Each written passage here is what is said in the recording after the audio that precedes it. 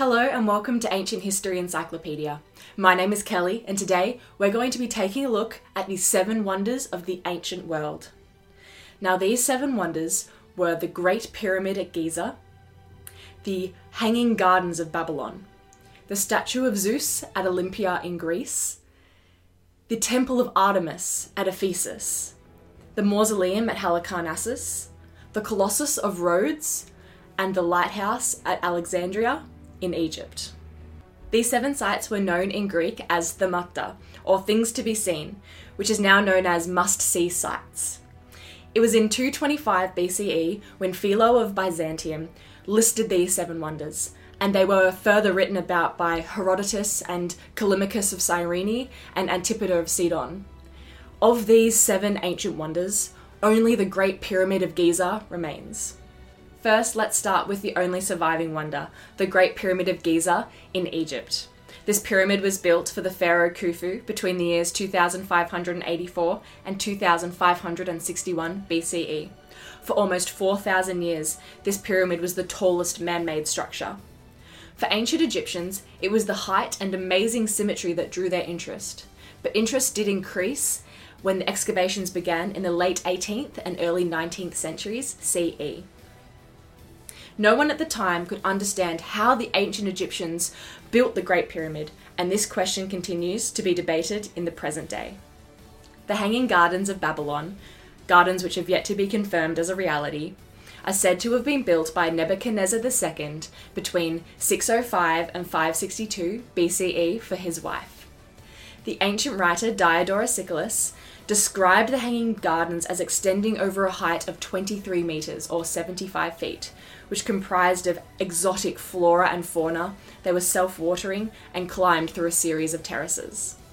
Diodorus claims that Amtis of Media, Nebuchadnezzar's wife, missed her homeland's mountains and flowers, and so he decreed that an artificial mountain with all of her favourite flowers be constructed in Babylon.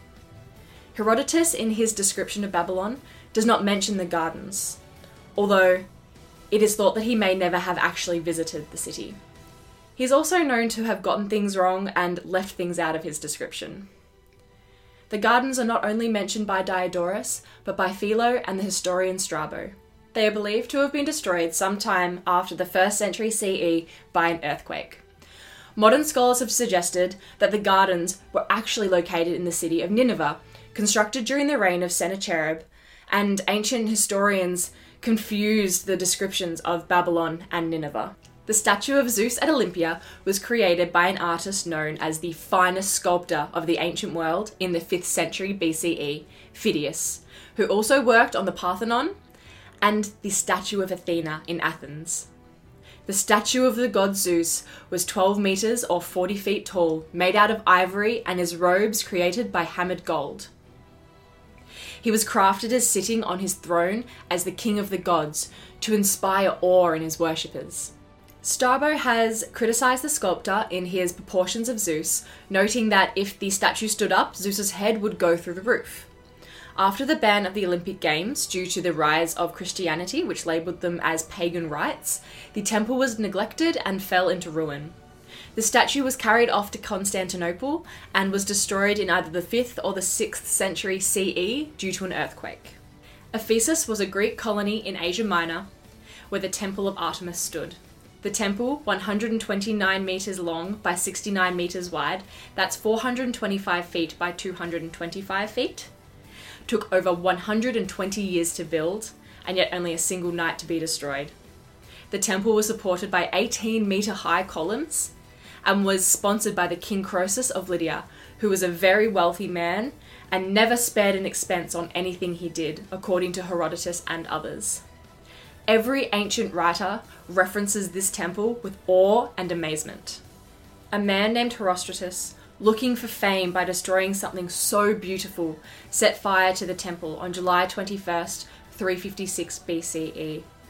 Although the Ephesians decreed that his name never be recorded or remembered, Strabo recorded his name in his own history of the temple, as he believed it was an important point.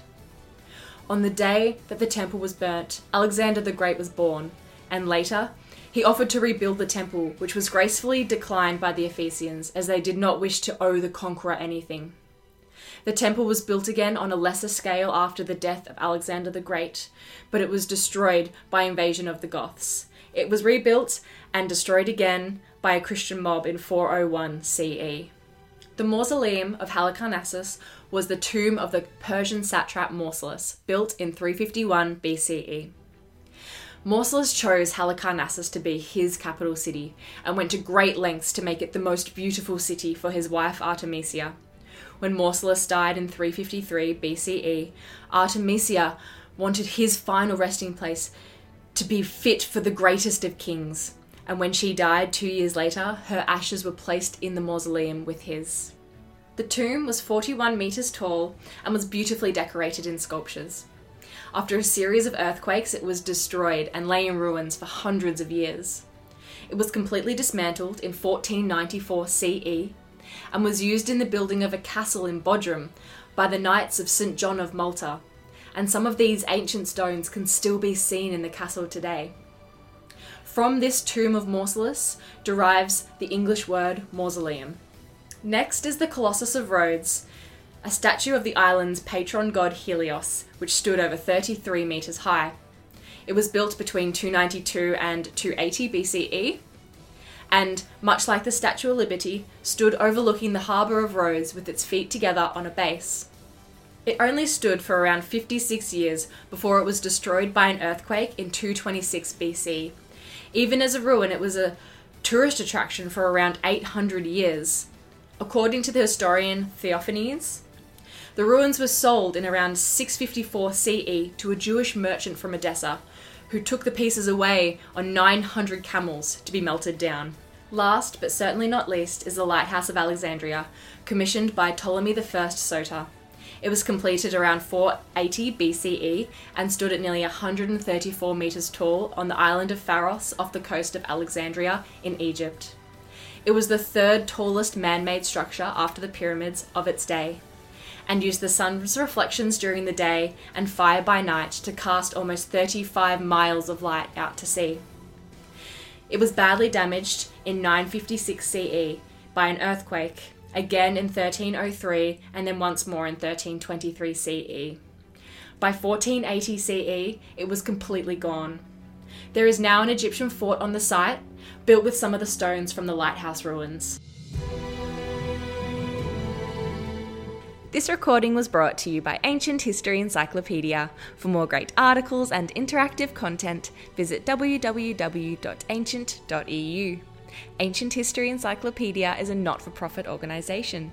If you want to support our work, visit www.ancient.eu/support or follow the link in the description below.